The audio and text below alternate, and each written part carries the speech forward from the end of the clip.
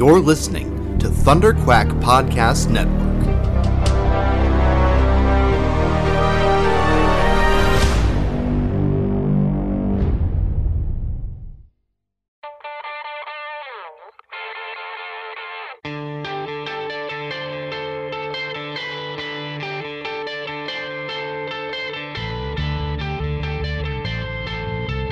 Hi, this is Roy Thomas, and you're listening to the Epic Marvel Podcast.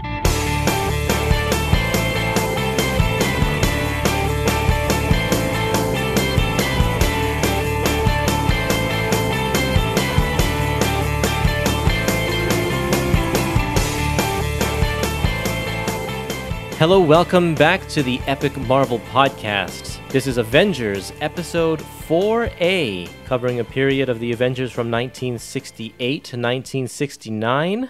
And I am your host, Curtis Findley. And I'm your Avengers co-host, Chris Russ. Today we're going to be talking about Avengers number 57 to 68. Yeah, and this Epic Collection, the Epic Collection Volume 4, which is called Behold the Vision, it goes all the way up to issue number 76, but we're splitting this into two parts. We'll tackle the next part of this epic next week. And also because we decided to split it after a three-part story that takes place right in the middle of this Epic Collection. So this episode has more issues than the next issue because the split isn't an even straight down the middle split. So what I'm going to do is I have listener comments, people who want to talk about this particular volume with us, and I'm going to save those for the next episode since we don't have as much to talk about in that one. However, we can start by just talking about this epic collection, what we need to know going into it, what are the threads or the plot points that are important to know regarding these stories, and just general comments about this epic collection and your thoughts. What do you have to say about this one, Chris? Yeah, I think that this is one of my favorite epic collections I own. It's probably my second favorite one, second only to like the peak of the Lee Kirby Fantastic Four stuff. I think the greatest comics that came out of Marvel in the 60s or in the Silver Age, are the Steve Ditko stuff and then the peak Jack Kirby stuff. But this is on the level like right below those. So, if Lee Kirby FF and Ditko Spider-Man are top tier, this is on the tier with like Steranko Shield, and that kind of other really great Silver Age Marvel stuff. Some of the issues in here are some of my favorite comic books of all time. I think that I would really recommend this to anybody who is trying out epic collections, anybody who is new to the Avengers. This is just a great jumping on point overall, not just because of the story content, but also the art. There are some incredible generational talents in here, yes, and a good sampling of them too. So you have John Buscema, you have his brother Sal Buscema, some really cool Gene Colan issues, and a very young Barry Windsor Smith also present in this volume. Yeah, it's true. It's a really, really good selection. The only thing that I would maybe hesitate on bringing people in is while the stories are great, the actual roster is not what we typically expect from the Avengers. That's true, yes. You don't have the big three. Even Captain America is pretty absent throughout this volume. And the Thor and Iron Man do pop in from time to time, but they are never feature characters. Right. And then the other ones, we'll talk about this here, that Giant Man goes through a very big transformation, and so does Hawkeye, to points that if you're only familiar with the movies, you don't really know these characters at all in this sense. Right. So in that, just talking about that is right. That all is very true. Yeah, it's not your typical Avengers in that sense. But that doesn't mean that this isn't enjoyable. They still have crafted really good stories, and I really feel like this volume shows the shift in writing style and the shift in the way stories are told as Marvel moves through into the 70s, because things do start to change. We're moving further and further away from the way Stan told stories and more into a more contemporary pattern and just a cadence of how the things are being told. Right. And as this volume kind of simultaneously, as this volume is going on, you have Jim Steranko doing his Nick Fury Agent of Shield thing. You still have Kirby at Marvel, but it's the tail end of that.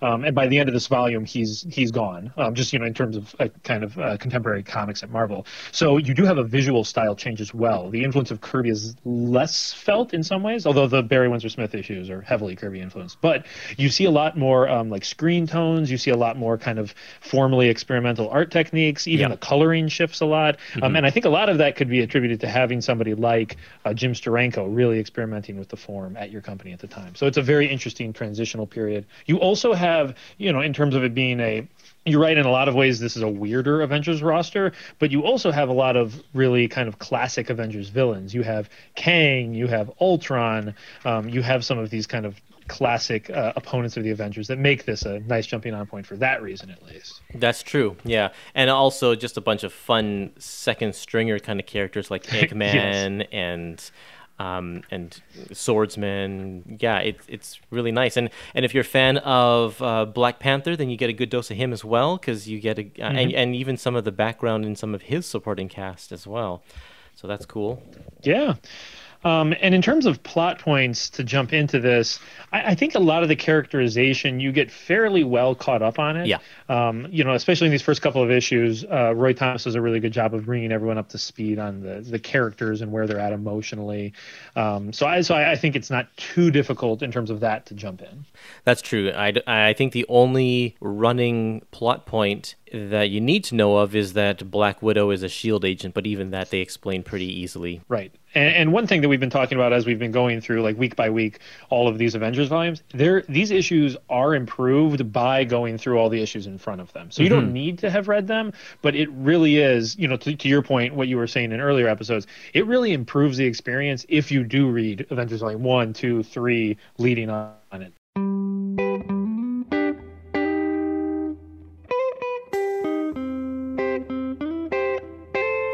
Well, let's dive into our issues for today, starting with issue number 57. This one is called Behold the Vision, is where the Epic Collection takes its name.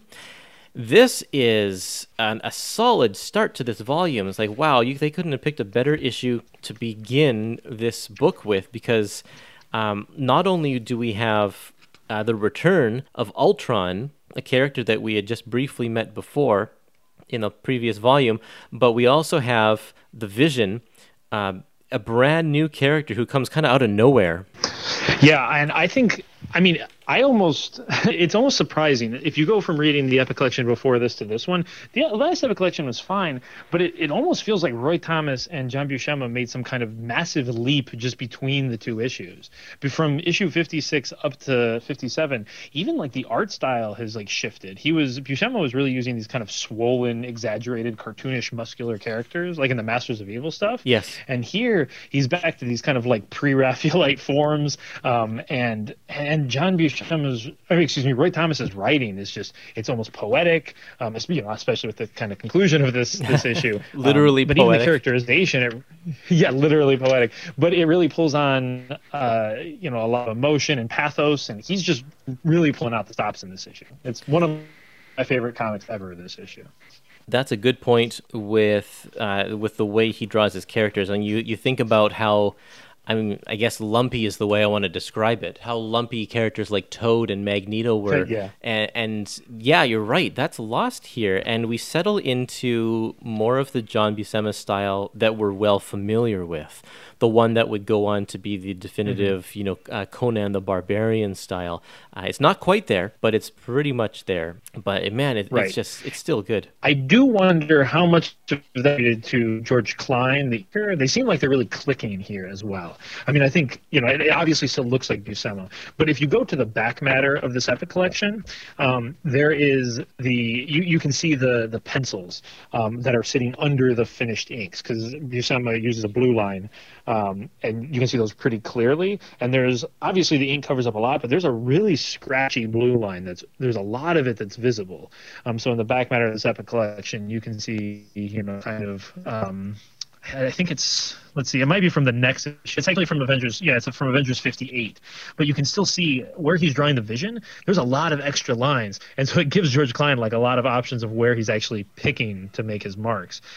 So I would also give him a lot of credit in the kind of slim, smooth look of these issues.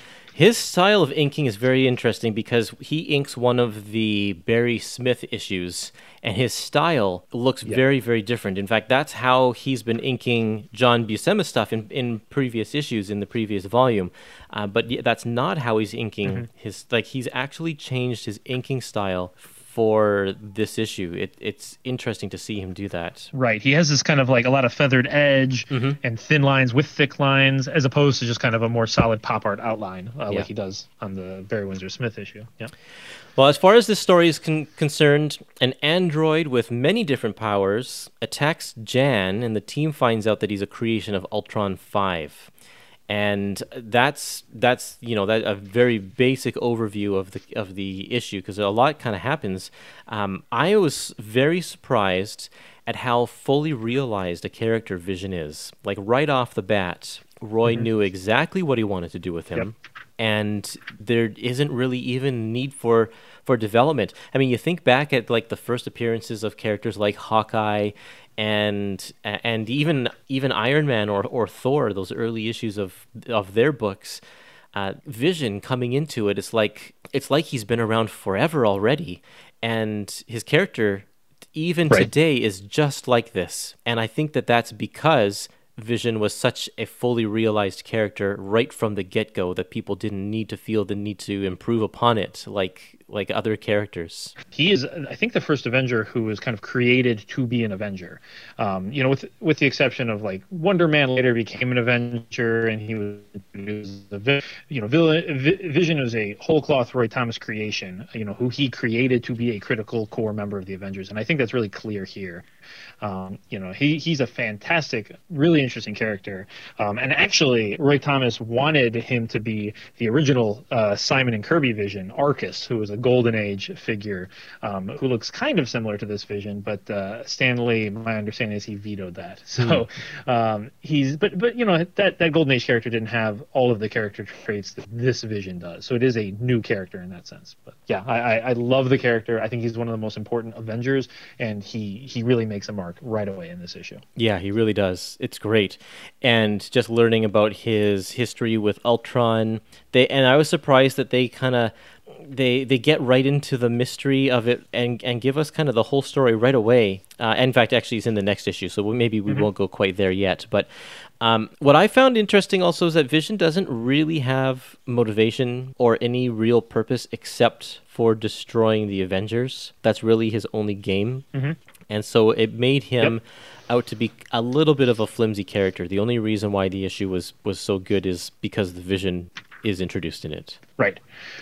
Right, and I also like, I had mentioned earlier that Roy Thomas really brings the reader up to speed on kind of characterization, and Roy Thomas was lacking a little bit of characterization in the last few issues, and he really steps it up here, and in a pretty compact kind of way. So you have the Wasp and Hank, who are kind of wanting to get married but don't really know if they can commit or not. That gets taken care of in like a page, and then you have Hawkeye and Black Widow. They have their kind of romantic tension again. One page in and out, and then Black Panther's motivation, where he didn't really feel fulfilled by his time on the throne as the ruler of Wakanda, but then he doesn't know if America is the place for him either, and he's struggling with that, with his different obligations. So really compelling job of bringing us up to speed on all those different character motivations.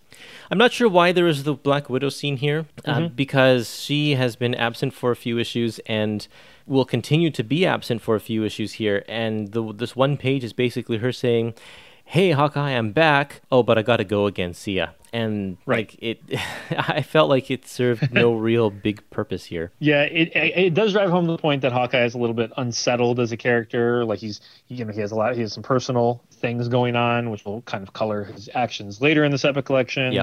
And it makes him a little bit of a tragic character. And also he's kind of handles it in a kind of jerky kind of way, where he's like, "I got busy Avengers things to do anyway. Go away." Right. So it developed his character there, but you're right, it doesn't naturally flow from anything. There's not really been any hints about that. I do like seeing the Black Widow back because she's a cool character, and I was disappointed when she kind of just decided to retire.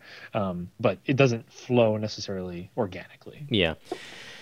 Okay, so in the last page here, we mentioned how poetic things are, and this is a poem called Ozymandias, and I had to study this poem when I was in high school. So as soon as I read it, I'm like, oh yeah, this is so familiar. It's kind of a poem. I think it's a poem that it gets used in comics on a fairly regular basis. Yeah.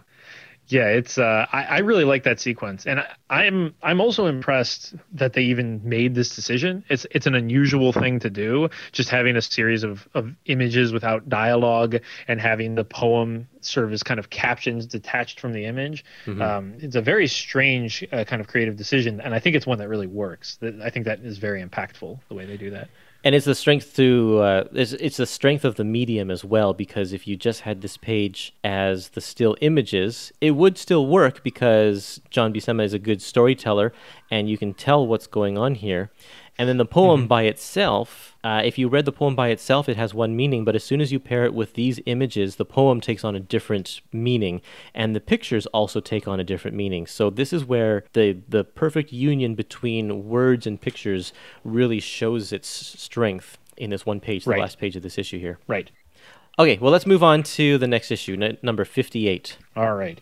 So Avengers 58, Even an Android Can Cry, another iconic issue. You see people with the kind of dramatic image in this issue of the Vision with a tear running down his face. You see that in avatars all over Twitter and Facebook and stuff like that. Because it's a great image. So good. Yes, it's very striking and very good. So in this issue, Black Panther makes a dramatic entrance into the Avengers mansion, and all the Avengers are assembled there. So even the older kind of original members, Iron Man, Thor, and they're there to decide and Captain America, if the Vision should become the next member of the Avengers. And then we also have Ultron kind of plotting and scheming, and we learn more about his origin, and it's a very fascinating origin. We learn how he was created by Hank Pym, how he wiped Hank Pym's memory, and it sets up this kind of Avengers family tree where, in a way, Vision is the grandson of Hank Pym, which makes for some compelling storytelling throughout Avengers history. But again, a really compelling issue, further develops the character of the Vision, and also Ultron as a villain who is just really central to the Avengers mythos. This was another great issue, well drawn. There are just some standout things, like if you go to page 3 of this issue, page 28 in the Epic Collection, just the fact that John Buscema drew the back of Vision and he's holding his cape, just little details like that. I love that he just includes those. Because it just adds more of a realism, or just something interesting to look at. It's very, very nice. Right. I was down at the Toledo Art Museum the other day, and they had some small bronze sculptures, and I was thinking about how they look like John Buscema pictures, just like how dramatically the characters are shaped. And so like on page 30 of this volume, page 5 of the issue, just the way he's lifting up Iron Man, which looks so thoroughly effortless, but it gives a sense of strength, but also just relaxation that is really amazing for one image to be able to convey all of that. Yeah, that's true. Well, I imagine that John Buscema probably studied a lot of those ancient sculptures and paintings and such quite a bit. Yes, I think that's very true. One thing I love about this issue is that it brings out Captain America's #1 leadership tactic, which is that when there's a new Avengers candidate, he just tries to instigate a fight to solve the problems. This happened with Hercules as well, where he was like, I know how we'll solve this, we'll fight him. And he kind of does the same thing here. So that's his move. And it works both times. So I guess Captain America knows what he's doing. I like the splash page also on page 33 or page 8 of the issue. It's great, but I don't understand why Spider-Man is there. He's not actually... When was he made an Avenger? Because this bothered me, so I looked it up. Okay, because the only other time that Spider-Man has been in Avengers is the one where it was actually a robot Spider-Man, right? Right. Right. So the logic that I read for why he's in this is it says in the top left of that page, this is page 33 of the Epic Collection, both those who have been chosen and those who were but called. And in Avengers, or in Amazing Spider-Man Annual number 3, he was offered a position. Okay. And I wonder if is that the issue where it was the Kang story and he was a robot, that whole thing? That's Avengers. I don't remember. I just number 8 or whatever. Oh, that's right. That was an Avengers issue. So Yeah. Amazing Spider-Man Annual number 3, the Avengers did offer him a position. Yeah, Okay. that's the one where he's on the cover and Yep. he's like punching the Hulk who's like grabbing him. So, yep. So that's the explanation I found as to why. So he was but called, even though he was never an official Okay. Avenger. Right, yeah, okay, that makes sense. Okay, that answers my question then, because I was like, all of the rest of them have ties to Spider-Man, and I mean, ties to the Avengers, and I should have figured that, I guess in his own book at some point, he crossed paths with them. Black Widow's also in this picture, even though they denied her membership.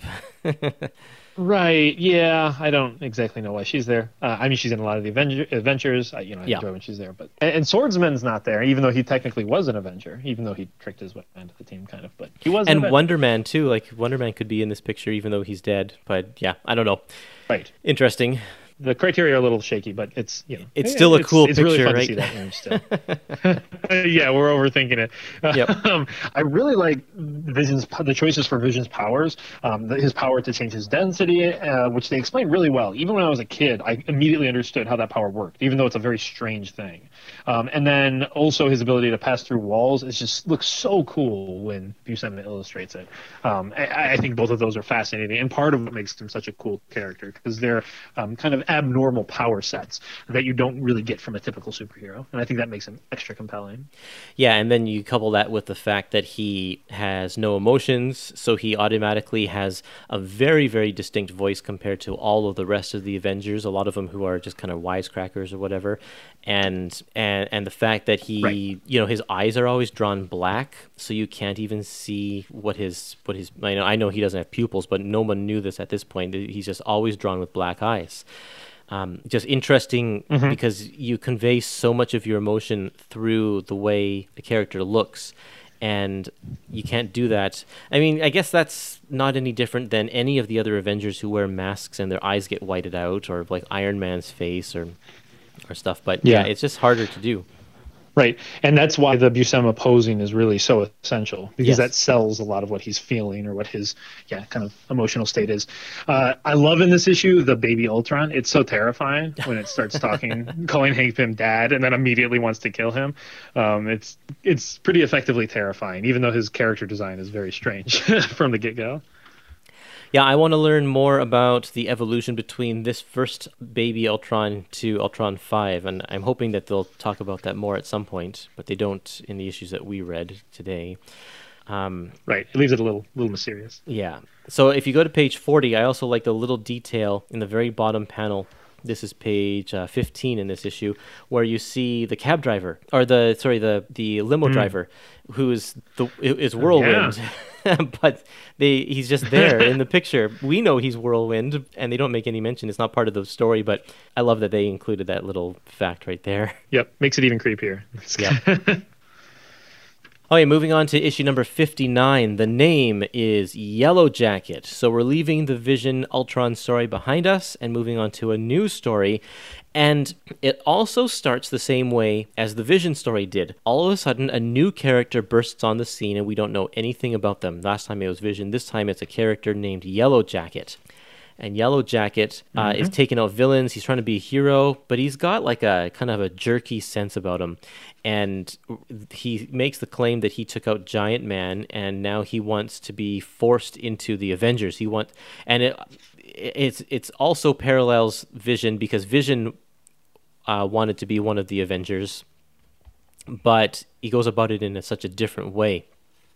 And the real shocker is at the end of the issue when Yellowjacket confronts Jan, and then we skip a scene, and when the Avengers finally meet up with them, she says that I'm going to marry Yellowjacket. I was like, what? And unfortunately, because we are so far removed from these issues, I think everybody who's reading these, or hopefully everybody who's reading these, knows already what the secret is behind Yellowjacket. I know I did. But I can just put myself into the mind of a person reading this for the first time way back in 1968 and be like, holy cow, who is this guy, and how is he able to take out Giant Man, and why is he like putting a spell on the Wasp or whatever? And because obviously I don't need you as a hostage anymore, you may go. And she says, yeah, but somehow I don't want to. It's like there's some sort of spell. It's like it's just a really, really great issue to build up all this mystery and suspense, and we have no idea what's going on. And I loved it. I thought it was really good. Right. And yeah, his, again, with really quick character development, Yellowjacket is this kind of pulpy, swashbuckling, like he's a superhero, but like you said, he's a jerk. Like he's not a nice guy. Yeah. And obviously, and that's, aside from the fact that he says he killed Hank Pym, even before that, he's just kind of a not cool dude. He has a great costume too. I love this old Yellowjacket costume with the with the bright yellow and the black and the wings and everything. I also in this issue absolutely love the J. Jonah Jameson sequence yes. where this superhero he likes. So Spider-Man, who's like the nicest guy in the world, he still hates. But Yellowjacket, who's clearly a jerk, he thinks he's a great hero and exactly what the city needs. So that was a fun little touch as well. And a really good battle between Yellowjacket and Goliath. Like, I just thought that even though looking back at it, we know that it was playing out in his mind, like this is how he says his story, but the way it's illustrated is just really, really nice because it's just like you have to think, how is he going to actually beat this massive person? And he does it in a very believable and understandable way, the way that it's laid out here. I liked it a lot. Yep. And you kind of have a throwback to the, the Hank Pym, the man in the anthill type of story where he's shrunken down and there's these insects that look like monstrous beasts that he's fighting. In this issue he's trapped fighting the spider who seems to kill him. So yeah, really nice touches there. And I also like just little design touches, like on page 63, the what do they call it? The hornet's nest, which is this. It's in a little kind of like sitting on a tree branch. It's this compound that looks really incredible and just really cool sci-fi design. I don't think John Buscema sometimes gets enough credit for his sci-fi designs. I know that's normally kind of the realm of Kirby, but Buscema does some nice throughout the collection. But here too, that's a really cool design. I also really like little details like on page 65, which is page 19 in the issue, where they're walking out of City Hall, and you don't know why, but it's because they're getting a marriage license. But you turn the page, you turn the page, and you find out, and then so you only really think about that upon a second reading. If you look back at those issues, you realize, they're at City Hall. Yeah. And George Klein and Buscema are really clicking. I mean, just everything is so clean and so nice looking. Love that spread on page 52 and 53 where you're getting into all the characters' minds and everything they're thinking about. Those kind of head drawings floating above on the top are just really sharp and clean. Everything is packed in there. Buscema is really occupying the space in these panels well in a very dynamic way again. And I think the absence of Klein is felt once we go to the next issue. The inker changes over to it's credited to Mickey Demio, which is another name for Mike Esposito. He goes by different names sometimes when he inks, but I don't think that because it's a newer combination, it doesn't quite work as well. I think Klein and Buscema are starting to develop a great chemistry here, and it really shows.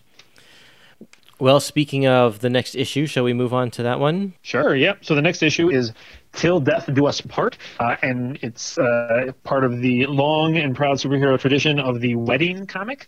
So throughout superhero history, DC and Marvel and everything else, there are lots of wedding issues. And the kind of general plot in a wedding issue is all the heroes show up, and then a villain shows up to spoil the day, and there's a big showdown, and that's generally what happens here as well. You get cameos from a lot of the wonderful Marvel heroes. You have the added drama of everybody being confused as to why in the world Wasp is going ahead and marrying this crazy guy who claims he killed her longtime boyfriend.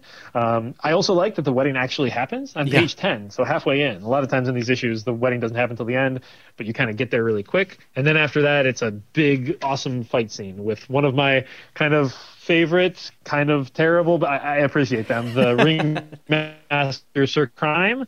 I always enjoy when they show up. They're so weird. It's just such a strange, like the clown, his whole thing is just that he's a clown and he's violent. There's not more nuance than that. There's a giant snake on the team, and it's just a really cool, fun issue. Like I said, the second half is basically just one giant fight scene, and then we get filled in on the fact that they call it, this is not necessarily modern medical terms. They say he was a schizophrenic or something like that. I don't think that's probably the accurate diagnosis, but he had a kind of a breakdown, and he invented this Yellowjacket persona to kind of project, a persona that would be more willing to marry Jan. He invented Yellowjacket, and in his mind concocted this story. It's a little unclear how much he believes, how much he invented it and was conscious of it. It's a little muddled, but the important thing is that Wasp realized that he really was Hank Pym after he kissed her, and then she also looked up the law so that she knew that if she married him, it didn't matter what name he used, or apparently how crazy he was, as long as it was really Hank Pym. So. Yeah, it's a fun issue. It's a Silver Age comic. It's a little strange, but I really do enjoy this issue. Yeah, I think that there are. It just seems like really Wasp. He's showing extreme cases of a mental disorder that you've never seen in him before. I think that you should maybe hold off on getting married until you figure out what's going on here. But no. Yeah, it's interesting kind of inversion, because the last issue was him kidnapping her.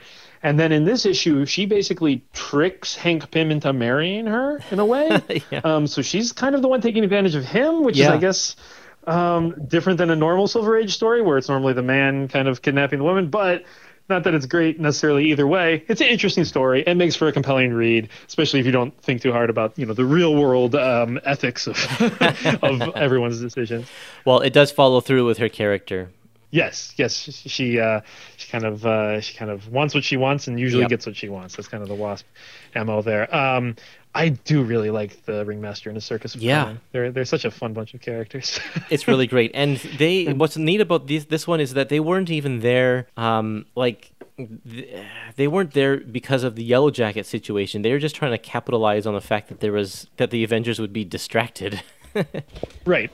And they just wanted vengeance on Thor, who never even showed up. Yeah, right. Which kind of goes along with their kind of character as a group, where they always mess up and then they blame each other. And like I think at first, sometimes Clown leads them, and they're like, "You're dumb. We're putting the Ringmaster back in charge," and vice versa. And so they're just a bunch of kind of bumbling idiots, and that follows along with that as well.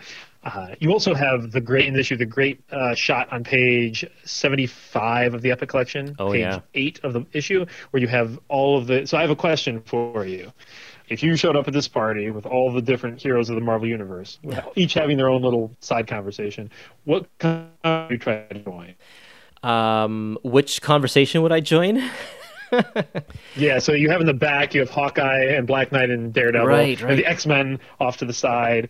You have Reed Richards and Black Panther. I'm sure they're talking. I wouldn't join them because they're talking about probably some advanced scientific stuff that I couldn't understand. And then you have Spider-Man, who looks like he's annoying Nick Fury or something in the front. I think that's where I would go. I feel like Spider-Man could talk to anyone, so I'd have a fair shot at entering that conversation. If I were younger, I would probably say I'd want to hang out with the teenagers with the X-Men in the back there. But these days, I think maybe Hawkeye, Daredevil, Black Knight would be a fun conversation, or maybe hanging out with Johnny, although Johnny would be a teenager as well. But yeah, I'm not sure. That's a good question. I just imagine the way this scene is pictured, it looks like somebody just walked into the room and there's all these superheroes here. Yep. And I got like a bout of anxiety, like I was entering a party. So well, it's true. I feel like I would just try to talk to Spider-Man. This is a great shot because it's so natural. Like, this is what a wedding reception would look like. Whereas you think of the Fantastic Four wedding or the Spider-Man wedding, I think there's just huge splash pages with every character like this as well, but they're all posed perfectly like for a group shot or something as the wedding takes place and stuff. So this is kind of a nice, just a slice of life. We're stepping into the situation picture, and it's really, really nice. Like you said, natural. Exactly. Yep. It makes me want to wonder what each group is talking about. Like, what is Doctor Strange talking to the Vision about? that it's a fascinating idea. All these little small talk conversations. So, yeah, I know. I think this is it's a fun issue. These two issues, the kind of Yellowjacket saga, are not as good, not as compelling necessarily as the Vision pair of issues, but still really good. There is one mention of the fact that Thor is off battling Silver Surfer right now. That happens in Silver Surfer number 4.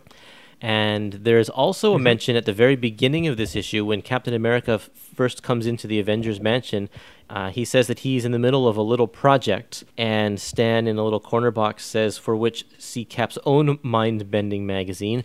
But I wasn't sure what the project was. The issue that corresponds with this month is a reprint, or not a reprint, but a retelling of Captain America's origin story. And then the very next issue is a Jim Steranko's first issue on Captain America. So I'm not exactly sure what they're talking about there, because it's in between stories. Yeah, I couldn't quite figure that out either. I don't know if there's a definite answer on that. Yeah. You mentioned that there's that Silver Surfer series that ended up. That is a series drawn by John Buscema. A lot of people think that's his strongest work at Marvel, or at least really up there. And that might explain why, starting with the next issue, we have, or excuse me, not the next issue, but a couple issues from now, we have guest artists start to populate in. Right. Because he is probably spending a lot of time rendering that Silver Surfer series as well. So, I really love John Buscema. I do miss when he is gone, but it is fun to get a little variety in. Not next issue, but a couple of the ones after that. Okay, so let's keep on going over here to Avengers number 61. We are going to start a new story here, and let me tell you, these two splash pages to tell you the story, just absolutely phenomenal. The title is Some Say the World Will End in Fire, and then when you turn the page, and some say in ice. So dramatic. I just love it. Really fantastic. I love when there's those dramatic kind of title pages that are built into the story and have images of the characters. We had that with Even an Android Can Cry back on page 26 of this epic collection, with Black Panther kind of sitting on a brick wall and the bricks spelled out Even an Android Can Cry. And there's a couple other of these really impressive splash page intros. And I really think it's a strong way to start these stories. And you mentioned that this is some of the Steranko influence that we see here, because definitely he did this kind of thing all the time. Right. I think another heavy influence is Will Eisner, who was very popular at the time, and he did a lot of this kind of stuff in his work dating back to the 40s and such. So I'm sure that most of the artists here were Will Eisner fans, and were playing around with a lot of his style as well. Yep. This is a very nitpicky artistic touch, but I was wondering, I kept seeing this on the Some Say an Ice splash page. If you look at the top, there's that background texture, and it's like this checkerboard pattern. Yep. That does it. It looks irregular, so I wonder if that's a screen tone or if they did that by hand. I'm pretty sure it's hand. It's hand cross hatching. Yep. Probably. That would take so long. Yes. All over this issue too, or at least I remember seeing it in a few different places. And our inker on this one is George Klein still. Okay, yeah. Yep. So he's back. So and it does look really sharp. Yeah, there's a lot of places where it's like, I can't believe he's doing this. Like in Doctor Strange's costume, he just has that texture on his cloak, and the chainmail in Black Knight's armor. It's like there's just so much little effort, or tiny little details that go into this issue. Yep. Just a lot of work. Then of course you're like drawing fire constantly, and like that takes a lot of work as well. Right. Yeah, a lot of great stuff. And horses. Horses in general are just hard to draw. Yep. Yeah, this is a very labor-intensive issue. And I actually think that I was a little... I do love this issue a lot, but I'm a little disappointed by the ending of the issue. We can get to that when we get there. But it almost feels like they burned out. Like they expended so much effort making the issue look so good, and then the last couple pages, they just had to kind of like sprint through them or something. Well, I think there was a reason for that, and we can get to it when we get to the end of the issue as well, because we'll get to that. This issue here spins out of a story that starts in Doctor Strange number 178, in which the Black Knight and Doctor Strange team up to stop the Sons of Satanish. And because they create a magic spell called the what do they call it? The curse of... the spell of fire and ice, which will bring forth a couple of monsters to destroy the world. And the monsters happen to be Ymir, the frost giant, and Surtur, the fire demon. They both are Asgardian demons. Yes. Yeah. I feel like I would have loved to see that Doctor Strange issue in this collection. I don't think it would have been out of place, since Black Knight is a player that pops up throughout this issue. So why not have him, have the first half of this story be in here? They didn't, unfortunately. I fully expect that the that this issue of Avengers will be in Doctor Strange Volume 2, the Epic Volume 2, whenever that comes out. Right. I think that would make sense. Yeah, and I feel like they even could have maybe slotted it in without dropping anything else out. This is a fairly slight Epic collection, I think. It's under 500 pages, and so yeah, bringing it up, adding this issue wouldn't even bring it to 500. They could easily have done it, but they didn't for some reason. Yep. But in any case, this is still a great issue, and you don't lose that much. No. You still can drop right into the story. There's some other awesome artistic touches in here. Like on page 93, that top right panel with Doctor Strange. I mean, that panel, like if that was in the 90s, it would look not out of place. If that was in the 80s, like that is a really timeless panel there. That ages really well. Yeah. So there's a lot of really cool artistic touches here. And you have Doctor Strange with a mask, which is not a period he had for a very long time. I kind of like it. I like him with the goatee and the hair and everything else, but it's a fun touch. It makes him look very spooky. Yeah, this was just months before Doctor Strange was canceled. It was canceled along with X-Men in the little in the cull that Stan Lee did. And I think this was a last-ditch effort to try and make him a little bit more of a superhero, to try and get the sales up a little bit. So they gave him the mask. They kind of changed a little bit about the way he dealt with things, but it didn't work. The title still got canceled. Yeah. And I think also, just like we saw in the X-Men, which was also on the verge of cancellation, we saw that in the last volume, that the X-Men crosses over with Avengers to hopefully get some more readers following X-Men. And I feel like they're kind of trying to do the same thing with Doctor Strange. It's like pair him up with the Avengers, so the kids are like, who is this Doctor Strange? I'm going to buy Doctor Strange, but then it didn't work. And a little later in this Epic collection, we'll have a story that crosses over into I think like Captain Marvel and Submariner, which are a couple other books who I don't think were necessarily doing great. Yeah. So Avengers seems to be the book for that, where they try to cross it over with the underperforming titles. Yeah, well, why not? If you have a title that's on fire, then help strengthen up some of the other ones. Yeah. I like the reintroduction of Black Knight here. It's fun to see him. I like that he kind of functions as this peripheral character who comes in as needed to the roster. I have a soft spot for Doctor Strange as well, so I always love seeing him too. And it's fun seeing the Avengers kind of battle something mythical and supernatural, which happens very infrequently. Especially late. I think Enchantress is. I'm trying to think if there's anyone else besides the Enchantress, but it's not a common thing for the Avengers to battle a supernatural force. So and especially when Thor's not even on the team, like he's not even in this issue, and they're battling huge Asgardian monsters. Right.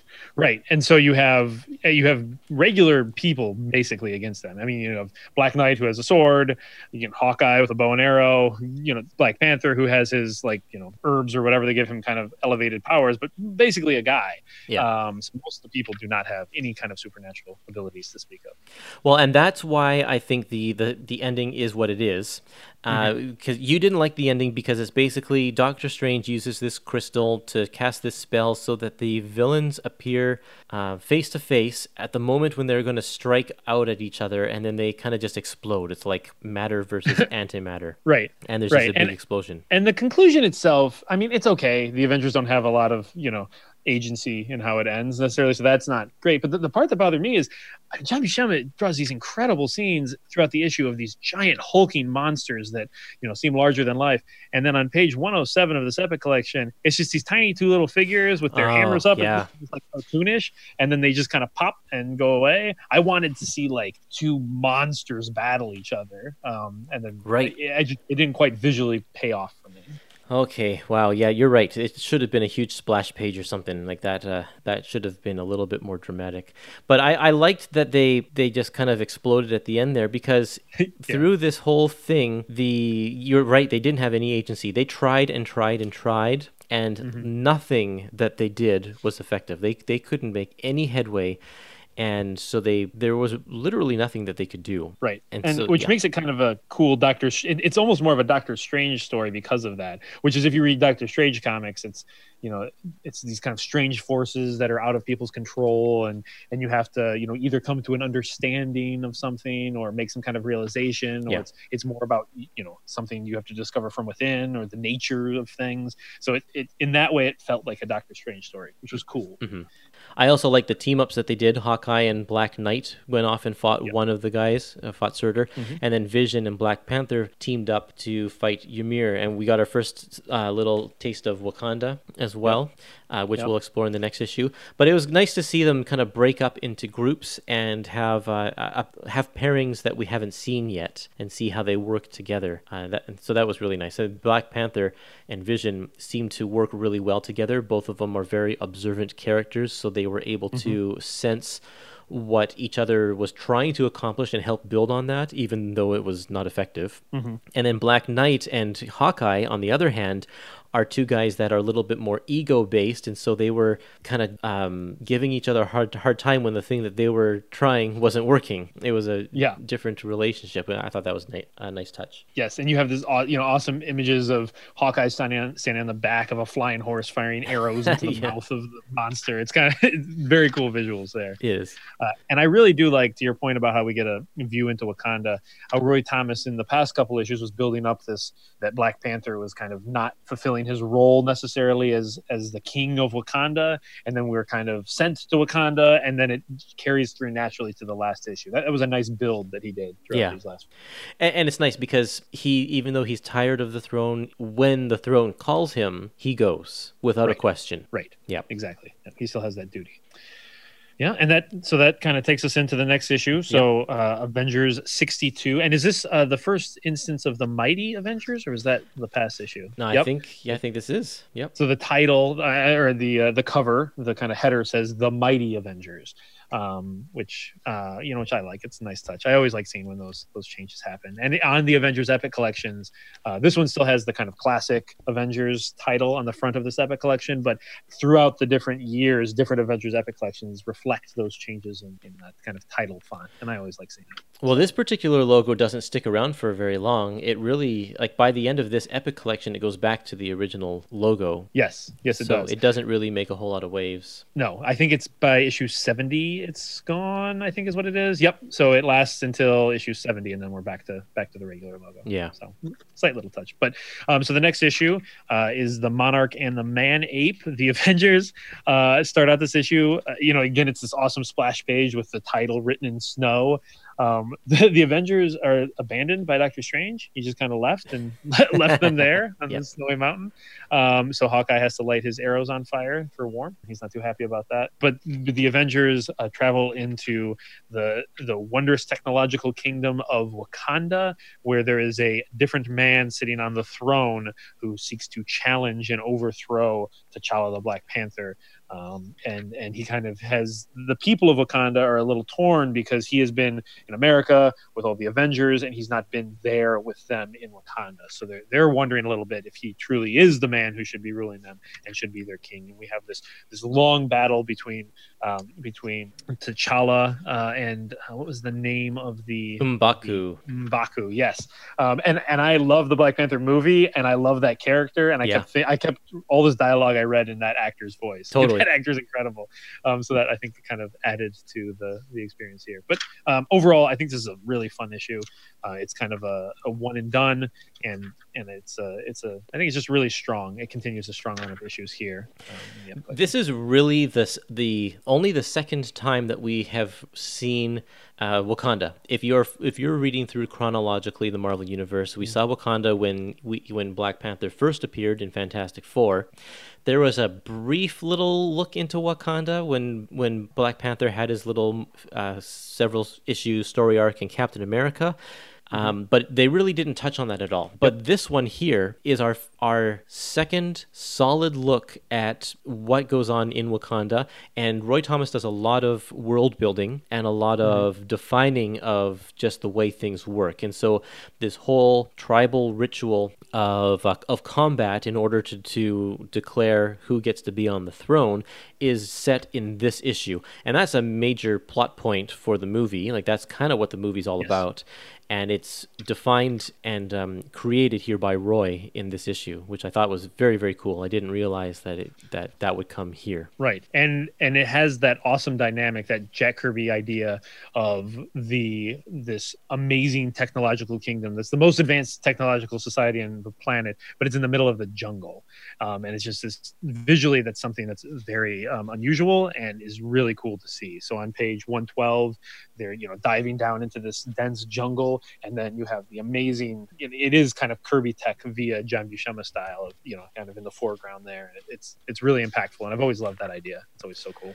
And it's not just Black Panther who's a smarty pants. Like, it seems like all Wakandans have a heightened sense of intelligence, because Black Panther goes into his own throne room, and M'Baku has already changed it so that it's filled with traps. Like, the floor opens up underneath it, and he's got the table that he's trapped to, that the panther's going to crush him, and like there's all of this technological stuff that M'Baku was able to change while Black Panther was away. Right. It's not like T'Challa is just like a Reed Richards character where nobody else really can do any of this stuff. It seems like it's just a generally vastly advanced society, and everybody has this technological mastery, or at least a lot of people. Right, because and it's part of their culture is that they, like, I don't know if this is just a socialist society or whatever, but they all share well, it's not, because there's still a hierarchy and a monarchy, but they share their technology, and I think the information is freely accessible to anyone who wants it. And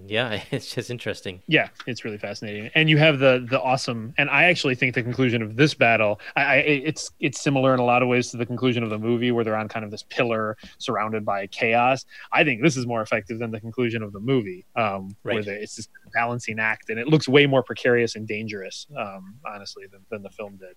So I think this is pretty impactful there. That sequence where they're above the nuclear fire in the middle of the technology. I did have a note about the ending here. I think there might be a mismatch between the dialogue and the art. I was wondering what you thought about this. So if you go to page 128, the Avengers wake up, and they're inside of something, this stone thing. Yeah. And you had seen that Black Panther is on this table, and there's this giant panther statue kind of towering above him. And M'Baku is trying to push that onto him to crush him and kill him. But then the Avengers wake up, Vision punches a wall, and then suddenly the statue collapses onto M'Baku, and it crushes him and seems to kill him. And then there's dialogue that says, Vision says on page 129, "We saw T'Challa, there was nothing we could do." And it seems almost like the implication is that M'Baku killed himself on accident because he pushed the statue over and it crumbled onto him. But I thought the visuals were saying that the Vision unwittingly caused the statue to, like, they were trapped inside the statue or something. I just didn't know if you got the same impression there. It was a little confusing. No, I didn't get that, but I can totally see how that could have been the case based on just the artwork. Because the punch that Vision does is directly correlating to the fall of the Panther statue. And I wonder if Roy saw that and didn't want Vision to be a killer, and so even accidental killer. Right. But it's more poetic. It's more poetic if M'Baku is undone by himself. Exactly. Yeah, I wonder if it's like a comics code fear thing too. But it seems a little too coincidental that the Vision would knock over a giant stack of rocks, and then somewhere else, like the next panel, a different stack of rocks crushes the villain. Yeah. So I think you're right though, that maybe he didn't want the Vision, even accidentally, to be killing somebody. Well, that was a good issue, and these all have been solid. I don't think that there's been an issue so far in this volume that I haven't liked. In fact, that's going to remain the case through the first half of this book. But the next issue here is called, in this corner, Goliath. This is Avengers number 63. In this one, Nick Fury calls up the Avengers and asks them to look into Black Widow's disappearance. And they go off and they leave Hawkeye at home, saying that he's too close to the case, which is dumb because so many times they're like, no, this is personal, so you need to go and do this by yourself. Exactly. I had that exact same note. It's the complete opposite this time. Avengers policy has always been, no matter how bad of an idea it is, we have to respect somebody's personal vendettas and stay out of their way. And here it's completely, this is probably the correct decision, but it's the exact opposite of how they've always behaved. It's so strange. Yep. But in the end, Black Widow ends up contacting Hawkeye herself, saying that Nick Fury's not who he seems. They're on a wild goose chase. Here's where I really am. And so Hawkeye, disillusioned with his own Archer abilities, decides to take Hank's growth formula, and so because Hank's not using it, he's not growing anymore because he's Yellowjacket.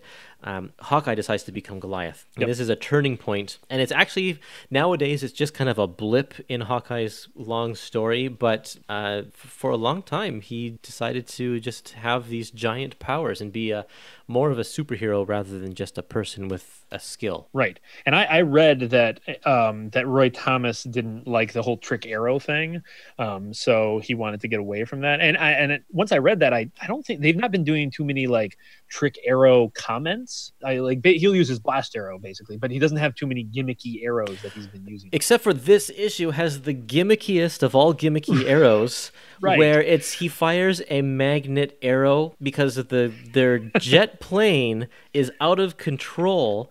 So and that's when his bow breaks, but the Vision uses that arrow to attach it to the metal rooftop, and the arrow stops the plane from flying off of the roof. Right, and it looks ridiculous. On page 135, it's so cartoonish with the cable attached to it, and it's bending. So aside from that though, generally he hasn't been using too many of his trick arrows as much as Stan Lee would use them, or even early Roy Thomas issues. Right, yeah.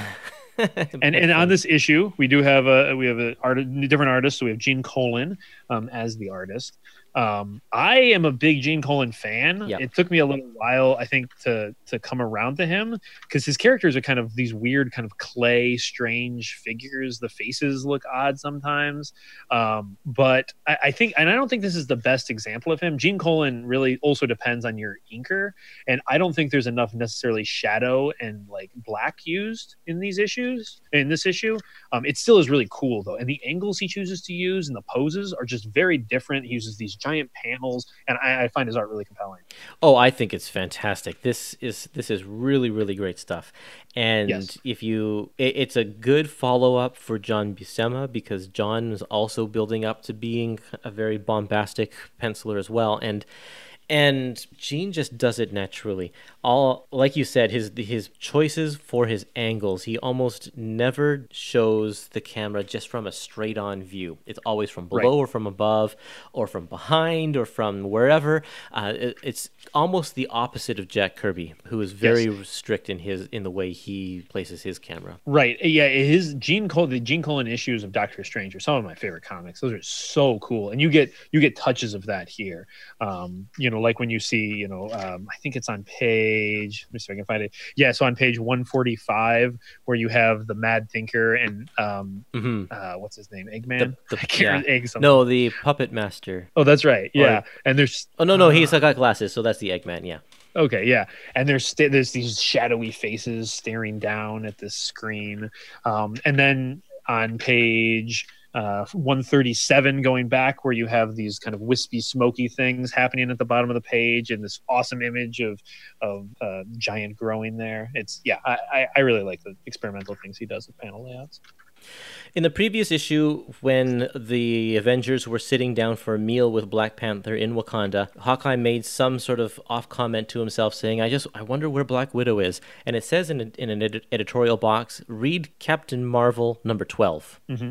And then in this issue, we find out that she's been captured, but it doesn't reference anything about Captain Marvel number 12. And if you go and read Captain Marvel number 12, it does tell the story of how she becomes captured, but I don't know why they wouldn't mention it here at all. Yeah, and this is a part of a kind of a strange crossover that is, those three supervillains we named, so Puppet Master, Eggman, and Mad Thinker, which is, it seems like they picked just three random villains, kind of B-list or C-list villains, and they teamed them up and they crossed them over from Captain Marvel, Submariner, and the Avengers. But they don't sell it that hard as a crossover. Maybe they just didn't know how to do that effectively yet. But these three villains kind of plots bridged those three different titles. Yeah, and Gene Colan was doing Submariner at the time, so he's got kind of double duty with the Puppet Master story. Now, it's the problem here is that all three of them don't really have a whole lot of purpose. The only thing that they do, other than kidnapping Black Widow, is activate an android. Yep.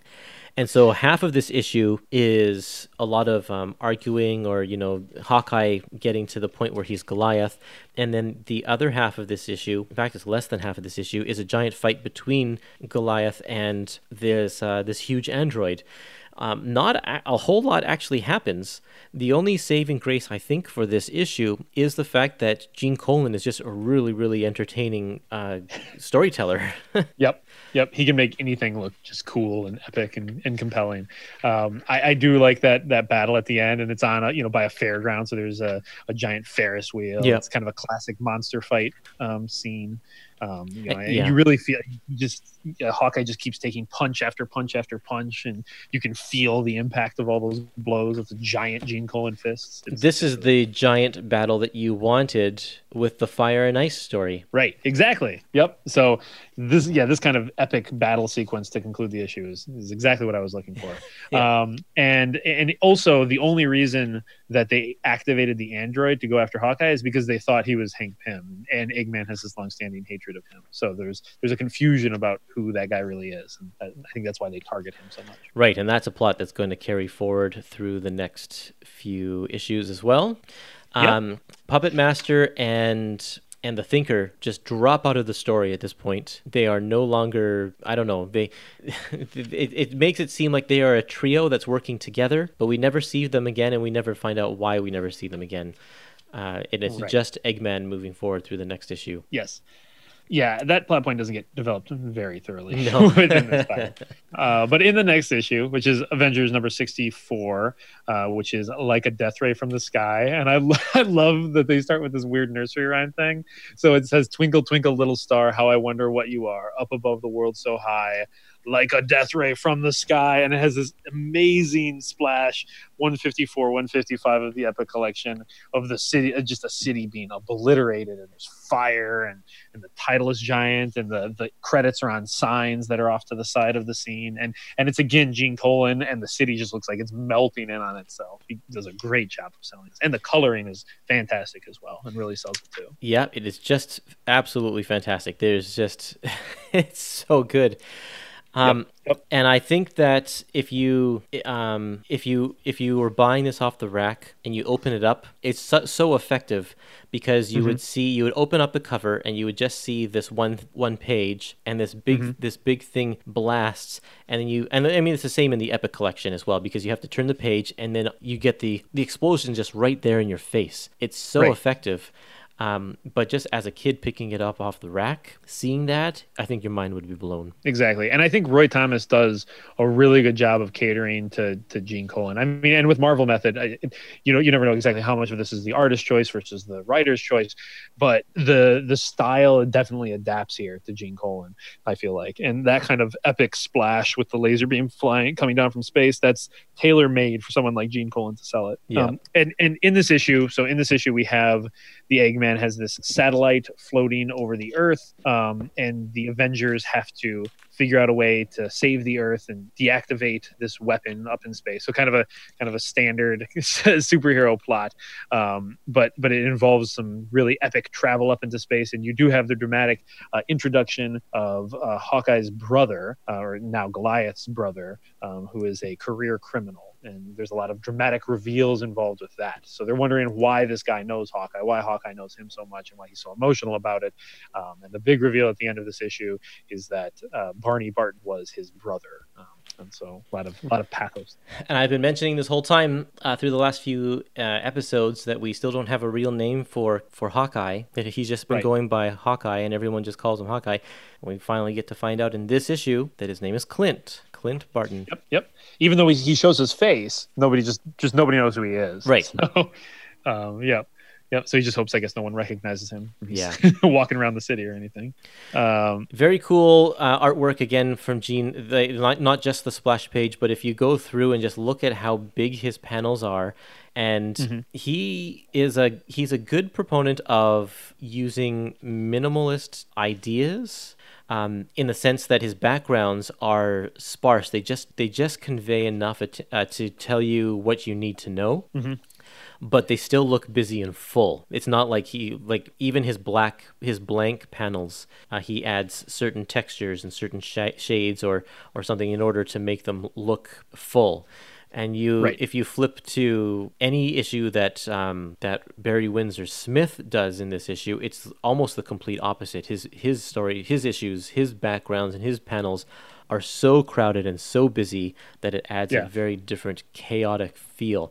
But Gene Colan really knows how to make it comfortable. Yeah, I think he's a real pro. Like if you look at, I love those Barry Smith issues. I have such a big soft spot for those. But this is very young Barry Smith. And it looks amateurish and raw, and like he's just packing every idea he ever had in his brain into the issues, which makes for an amazing experience.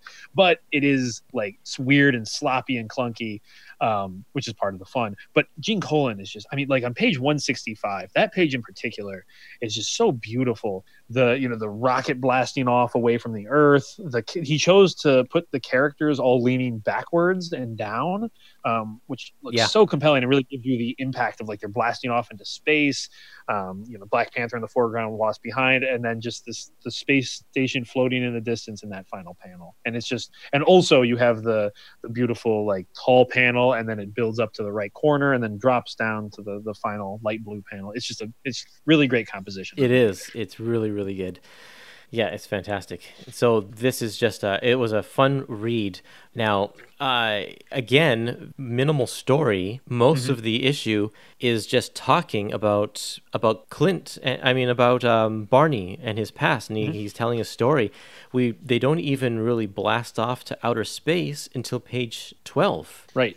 And then in the last page, there's even a double-page spread to fill up the end of the story. So it's like there's not a whole lot to it, but just like last time, Gene Colan makes it so fun to just look at, and it's so compelling to experience that it doesn't matter that there's minimal story.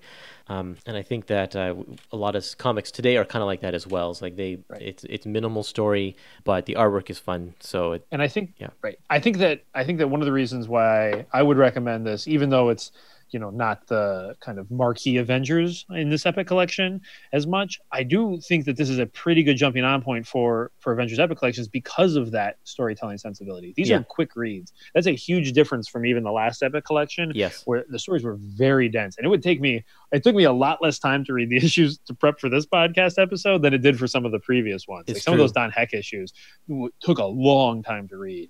And here, these issues just fly by when you're reading.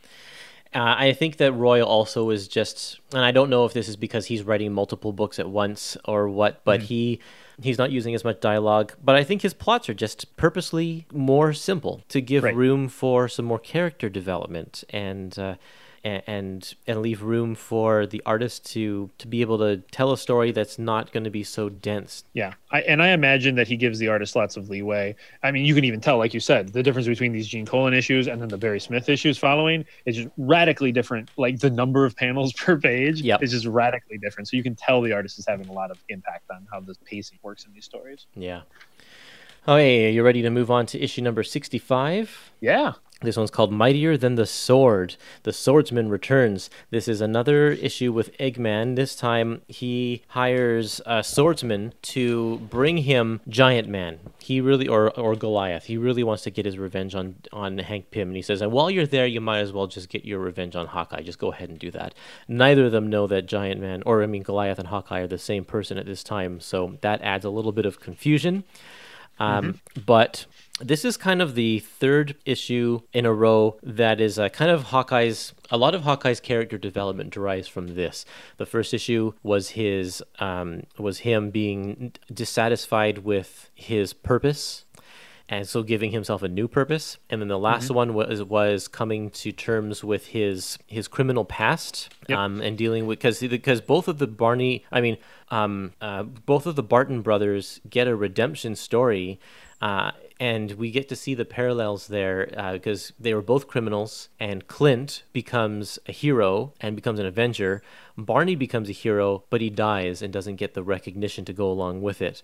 And so I think through that, Hawkeye realizes his position and realizes his worth on the team. And now this issue is the third part where he now gets to face the person who made him a criminal in the first place.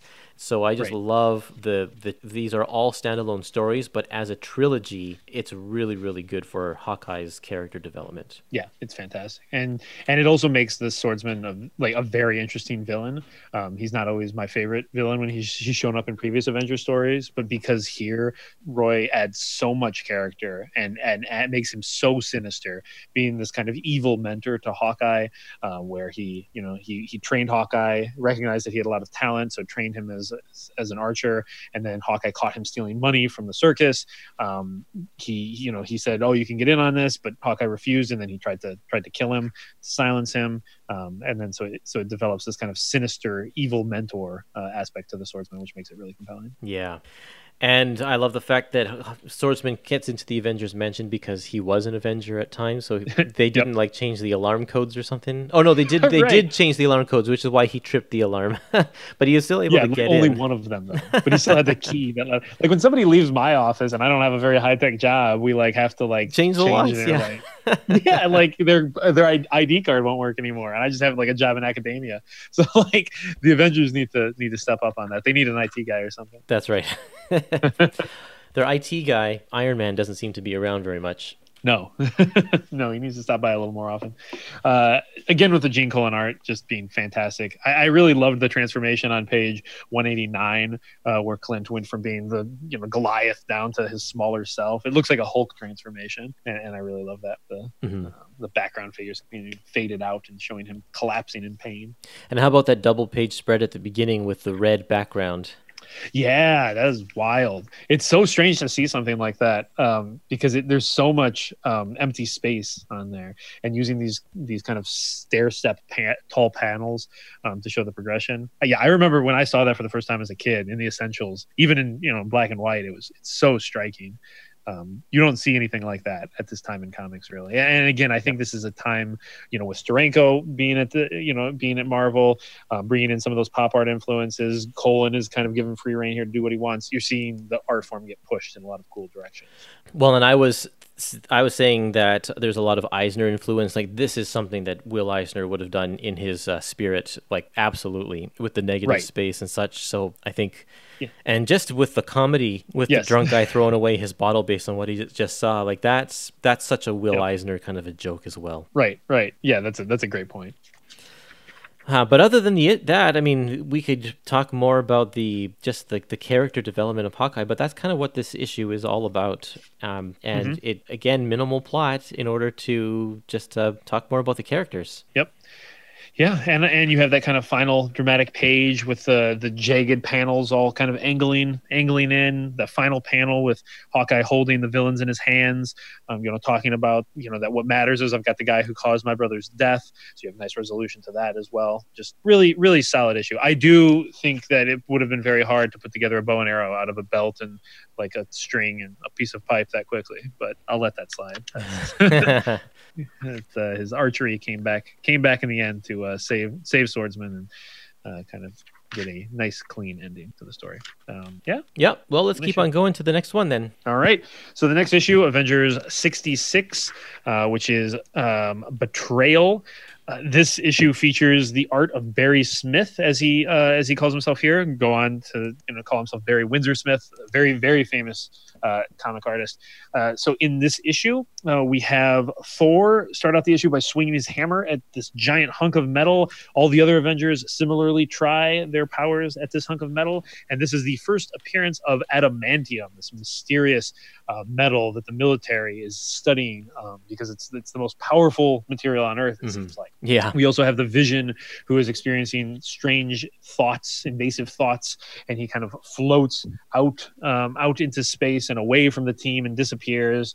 And he's being compelled by forces that he doesn't understand. There's all kinds of strange things going on. He attacks a shield agent, and we have the very dramatic return of Ultron. So now he's in a new form, Ultron 6. And the Avengers are going to have to face this renewed threat of their robotic nemesis. And Hawkeye gets a slightly different costume now. He's colored red instead of blue. And I forgot to mention this earlier. It's kind of funny when Hawkeye becomes Goliath, and Jan says, "Well, I have this new costume. I made it as kind of a sorry for tricking you and tricking Hank into marrying me, but I don't need it anymore. So here, you can have it, Hawkeye." And it's like this sexy, revealing Goliath costume. Yeah, it's like leather straps everywhere. Obviously meant for her husband, but now Hawkeye gets to wear it. Yeah, it's a little unusual. I do like this costume. It kind of looks cool, but it's a little weird. If I saw somebody walking down the street with this, it would turn heads, I guess. Not in downtown Vancouver, it wouldn't. It would be fairly normal. But just Vancouver. Yeah, a lot of fun people there. Yep.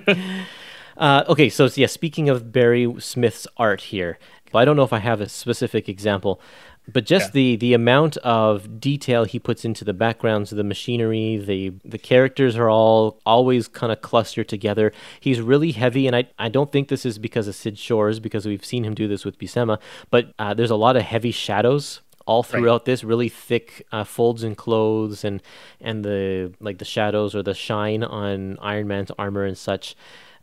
So he puts a lot of details in here, and you can tell that he's really, really mimicking Jack Kirby, like big time. He's trying to. Yep. Human beings are not shaped this way unless Jack Kirby is drawing them, usually. Like even on page 211, the way when in the middle panel where Wasp is lying on the floor like that is a Jack Kirby shaped character. Like the way he does foreshortening is Jack Kirby 100%. The facial expressions, everything is Kirby. Even the way he does the armor squiggles on Iron Man's legs, that's 100% Kirby. But the reason why I love this so much is, yes, it is aping Kirby style a lot, but he also is doing so many things Kirby would never do. Yes. Like the number of panels he packs into a page, like on page 200, where he has all these, like the top of the page has 4 across and then 3, and they're so tiny. I mean, this reminds me of like Tom Scioli, where he does like these Kirby panels, but it's in these tiny, tiny little sample sizes and more modern. And then he does things like on page 205 with the clock counting 45 or 44, 45, 46, and all these tiny little snapshot panels. More of that Steranko influence for sure. Right, 100%. And on page 208 with the Vision, did you ever walk through something that isn't? Kirby wouldn't do something weird like that. That's weird. There's a lot of weird things, but that is not a Kirby touch. So I like that he's basically taking, like you said, the Steranko, the Kirby, his own ideas, and just jamming them all together. And it's like every cool idea he ever had, he's trying to pack into this comic. And I think the Sid Shores inks are great for this, because he's a guy who got his chops in the Golden Age, so everything has kind of a really heavy, powerful edge to it. And I think that really makes the art really work well here. Oh yeah, this is Sid Shores. I thought it was Klein. No, that's the next issue. Right. Yeah, the next issue has more of the details that I wanted to bring up with the backgrounds and such. So maybe it's an inker thing. But yeah, so other things that Kirby would never do on page 210 is those inlay panels that are monochromatic. Right. You would not, which I love. You'd get a big splash page like this where the characters would guide you through how to read the page, but you wouldn't get those little inset panels. Also on page 212 with the vertical blue lines through that one panel there, that's a very Jim Steranko thing to do. He loved taking... You have the Kirby crackle there, though. You do? Yes, that's true. But you're 100% right. That's not... That kind of touches... Kirby would not be doing something like that. Yeah. But you think of like the splash page at the very beginning with Thor, that's almost, I'm sure it's lifted directly from Kirby at some point. And then the Ultron page at the very end where he's bursting out of the ground, so Kirby. And so, we get some really, really interesting stuff. And I think that he tries to cram in all these ideas, and I think he crammed in too many ideas. It's such a frenetic kind of a weird, all over the place experience. Right. It almost seems like a fan comic of the Avengers or something. I Yeah. love it so much. This is one of my favorite Avengers issues ever, but I also 100% acknowledge how weird and sloppy it is too. There's definite weaknesses here, but it's such a fun story. And and then Ultron makes his appearance at the end, which bleeds over into the next issue, obviously. I was surprised that it took so long to get the story going. Again, this is just a product of the time now, but there's 10 whole pages of trying to smash adamantium. That's half the issue. Yeah, yes, it is. It's just punching. And also, I love how after all, like Thor and Iron Man tried to, like, Clint is just like, I'm just gonna punch it though because I'm a big guy. Yeah, right. Like, just such arrogance, which is, I guess, fitting for Hawkeye. Mm-hmm. But he almost breaks his hand trying to punch the thing. Yeah. Well, let's keep going to the second part of this story, of this three-parter here. Mighty Avengers number 67. We stand at Armageddon. And this one, again, Barry Smith. And this, like I mentioned before, George Klein is on inks. And I think you can see even more Kirby, maybe almost like a Chick Stone inked Kirby. Right, with that heavy outside line. Yep, the heavy lines. And then if you just turn to the very first page, number 218, or the second page of this issue, I guess, and that page with Goliath, like you can see so much in the background. It's an incredibly muddled page, because Ultron should really stand out against the background and against the other characters, but he really doesn't, because there's just so much going on. Yep, it's kind of hard to know where your eye is supposed to. I mean, your eye just goes to Goliath, but I don't know if it's really supposed to. And Ultron, your eye never quite fixes there unless you make it. Yeah, it doesn't naturally flow. Then if you turn to page 222 and 223, just these pages with so much machinery in the background. There's just so much going on. And I do really like, though, just the sense of energy that we get from Barry Smith. So different from Gene Colan, who is way more calming in his presentation. But just this page on 223, where Ultron's on his like super motorcycle in the sky, and he's like flying upside down, and then the next panel he's like in your face upside down. It's just like, holy cow, just things are flying at you left and right. Really crazy. And then the next page, like Hank is holding onto it, like underneath it, and then in the next page he flies out of the building. You can't even really tell what's happening, and then he's falling. Like, I don't even really understand how he's falling. Like, he's falling through the wall or into the city or something. Like on page 226, you just kind of lose the plot a little bit of exactly who's going where and why, but it's just fun and chaos. And so that's the first 10 issues before you get a breather. They're just packed with action and violence and excitement. Yeah, it's great. It is. It's a lot of fun. So different than what we see in the rest of this book.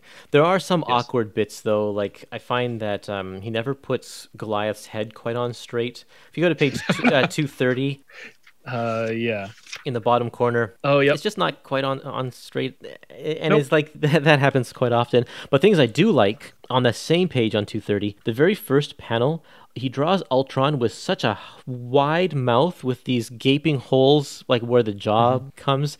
Yeah. And when you're looking at him from behind, you can see the inside of Ultron's mouth, like the inside of his front teeth and stuff. Yeah. It's very, very cool just the way he draws him there. I like that. And like the circuitry in there. Yeah. Yeah, it's awesome. And then and like 2 panels down, you have like his mouth is full of Kirby crackle. Yep. Yeah, it's really cool decisions that are being made here. And again, very unorthodox, very strange stuff. And in this issue, you have a lot of kind of character development for the Vision. So the Vision there was some kind of implanted command in Vision's head to recreate Ultron, and that's how Ultron came back, because he used the was it adamantium? I always get my Marvel metals confused. Yeah, he used the adamantium to recreate Ultron in this indestructible form, and immediately he regrets this. He didn't want to do this; it was out of his control, and so now you have have him marching back to fight Ultron and to kind of meet his maker, and to destroy him and kind of redeem himself. And you have on page 231 this epic scene of Ultron with his hands in the air, the atomic fire, and it's all the Kirby crackle and Vision dramatically stepping into frame. Yep. The one thing I don't get in these issues, I don't understand. Ultron has this power where he can turn into ionic energy or something like that. I don't quite understand how that works or what that means, but it's somehow he just turns into energy occasionally. Yeah. Leap, my dazzling sparks of atomic fire. Yeah. And I wonder if Roy Thomas, because earlier in this comic, he was using this really subtle character development, subtle for a Silver Age comic, and then poetic language and these kind of gentle panel progressions. And I wonder if he just got this comic back from Barry Smith and he was like, all right, I really gotta go all out, go gonzo on this. So he's saying things like that, leap my dazzling sparks. And I think it fits the energy of the comic. Yeah, I think that I'm also glad that they got rid of the flying car. To have Ultron permanently fused into this vehicle, like being half flying ship, was a disservice to his frightening nature.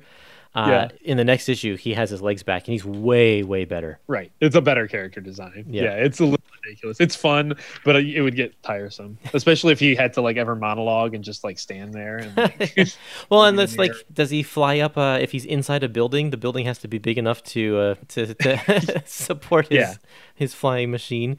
Yeah, I don't know. It just, you lose something with having him tied down like that. So right. Yeah. Well, last issue of our episode today. That's right. Yeah. On to Avengers 68. The last one was called We Stand at Armageddon, and this one's called And We Battle for the Earth. Kind of a two-part title there. And the Avengers are going to lure Ultron to the UN because there's going to be a big announcement by this doctor guy who apparently can build robots. Now, here's something I don't understand. Ultron is very, very intelligent and can build all this great machinery, but he doesn't know how to build himself. Mm-hmm. He needs to get the knowledge of this doctor, this scientist, in order to build more Ultron robots. He can't figure it out himself. But he could rebuild. I mean, I guess Vision rebuilt him. Mm-hmm. And so I guess we assume that Vision also built the flying machine that he's in. Or did Vision? Or so. Ultron rebuilds himself all the time. That's kind of the thing about Ultron, is that he's constantly rebuilding himself into a bigger, better thing. But he doesn't know how to at this point. Right. Yeah. I don't know if that entirely makes sense, because there's that device, the molecule rearranger. So maybe Vision used that molecule rearranger, and then when his brainwashing kind of wore off, he discarded that. But Ultron didn't know that because he was being rebuilt. That's my. But didn't they say it's part of his, I don't know. I think it's built into his car thing, the molecular rearranger. I think so, yeah. So, yeah, I'm not exactly sure how that all works, but we always have, anytime you can get superheroes going to the United Nations, it's a good classic Silver Age comic book trope. That's right. Yep. But it was great. Last time we were there, I think it was Magneto. Ultron realizes that it is a trap and decides to purposely go anyway, because he knowing that it's a trap, he'll have the element of surprise. And he certainly does, but the Avengers are still able to take him out anyway through a special vibranium shield that they get from Black Panther, who I didn't even realize Black Panther hasn't even been in the last couple of issues. Right. Yeah, I don't know if there was a note about that, but I had the same reaction when they said, oh, Black Panther's not here right now. I had not kind of conceptualized that. I had to flip back to see where he had left, but he stayed back in Wakanda when everybody else left. Right. I think it's just because the issues have been so fast paced and have been so, kind of they've been so focused either on, specific characters like Hawkeye, and then the Barry Windsor Smith issues didn't give you much breathing room. So I just really honestly didn't notice it. This issue was a good end to this 3-part story. I really enjoyed it. This is Sal Buscema on art this time. So the thing with Sal is that he's not nearly as adventurous, I think, as the previous people we've seen. Mm-hmm. So his stuff, while it's still nice and exciting and stuff, it feels a little older style, a little bit more reserved. He doesn't often play with the high or low angles like Gene Colan does. His stuff isn't as fast paced and frenetic as Barry Windsor Smith, and it's also just not as well what is the word? Like it's just not as there's well not. I mean, polished as I John don't think Buscema. he's as the technical complexity is not there Yeah. like it is with his brother or with some of the other artists we've been seeing. But the reputation, and I'm sure I don't know how much of this is true and how much of this is kind of legend, is that he's the Buscema who loves comic books and just has like a passion for it. Yeah. And his brother John, like, he's a really talented artist, but could kind of take or leave superhero comics. And I think that love for superhero comics does come through. I do really like Sal Buscema art, and you're right. It's it's not as dynamic. He doesn't necessarily always do the most interesting things pose wise, but it's really clean, really effective, solid storytelling. And there are some nice touches. Like on page 254, that's a great page. Like with Ultron like opening up his machinery. The coloring also really sells this page with the machine going around the guy's head. There's really fun touches here. I also really like the splash page on 248, page 11 in the issue, where Ultron's bursting out of the ground and the Doctor is kind of being thrown to the side. Now, I love finding artwork that adheres to the golden ratio. Do you know what that is, the golden ratio? Yes, like that swirl thing. And it's a swirl thing, you find it in nature and like snail shells or whatever, that kind of thing. But you lay that over top of, you turn it 90 degrees and then lay it over top of this page, and the composition of this page perfectly matches up with the golden ratio. Drawing your eye down to the Doctor's hand, his right hand that is outstretched. It's really, really quite good. And when I saw that, I'm like, oh yeah, this could totally fit. And so I posted that, I think maybe on the site years ago, but I should do that again more recently so people can check this out, because it's very, very cool. That's awesome. I did think overall in this issue, the coloring was really effective. I mean, with these issues, there's not a coloring credit on the title page or anything. So it could be the same colors as previous issues, but I really noticed it on this page. Even on the facing page to that splash, there's that awesome panel in the bottom right with Ultron with a purple background. He's shaded so darkly, and there's the red Kirby crackle and black at his mouth. It looks so good and sinister, and just and also on that page I called out earlier on page 254, you had those dark, rich colors. The color throughout this issue is really good at selling all the action. I'm surprised we're almost in the 70s and we don't have color credits yet. When does that actually happen? It's not in this issue, in this volume. No, I don't think. I'm going to look at the beginning of the issue. Yeah, we don't even have any, the Epic collection doesn't credit colors even. They don't know, yeah. Exactly, yep. Wow, okay. Well, I think that's it. That's all I have to say about this story here. I love that this first half, the issues that we've chosen to talk about today, starts with the Vision and ends with this massive battle with Ultron. It's like it comes kind of full circle, and it's this one big story. And that's the way Roy is writing now. And I welcome the next volume or the rest of this Epic collection to see where he's going to go next. Right. And in the next episode, next podcast episode, we're going to be getting into a Kang story. And Kang is probably my favorite Avengers villain. So I'm excited about that. Yeah, and the Squadron Sinister. I'm really excited to check out their first appearance as well. Yeah. Okay, well, that does it for our episode today. Thank you, everybody, for joining us. You can check us out on Facebook, Instagram, and Twitter, Epic Marvel Podcast. Join my Facebook group if you search for Epic Collections on Facebook. Chris, you have an Instagram account or a Twitter account. What is that? Yep, on Twitter, Chris J. Russ. I just basically post a bunch of photos of old comics. And on my Instagram, I am drawing an indie comic, Eddie the Office Goblin. I just finished all the pages for the first issue of that. So that's nice. Chris Russ Comics on Instagram. You can check that out. Perfect.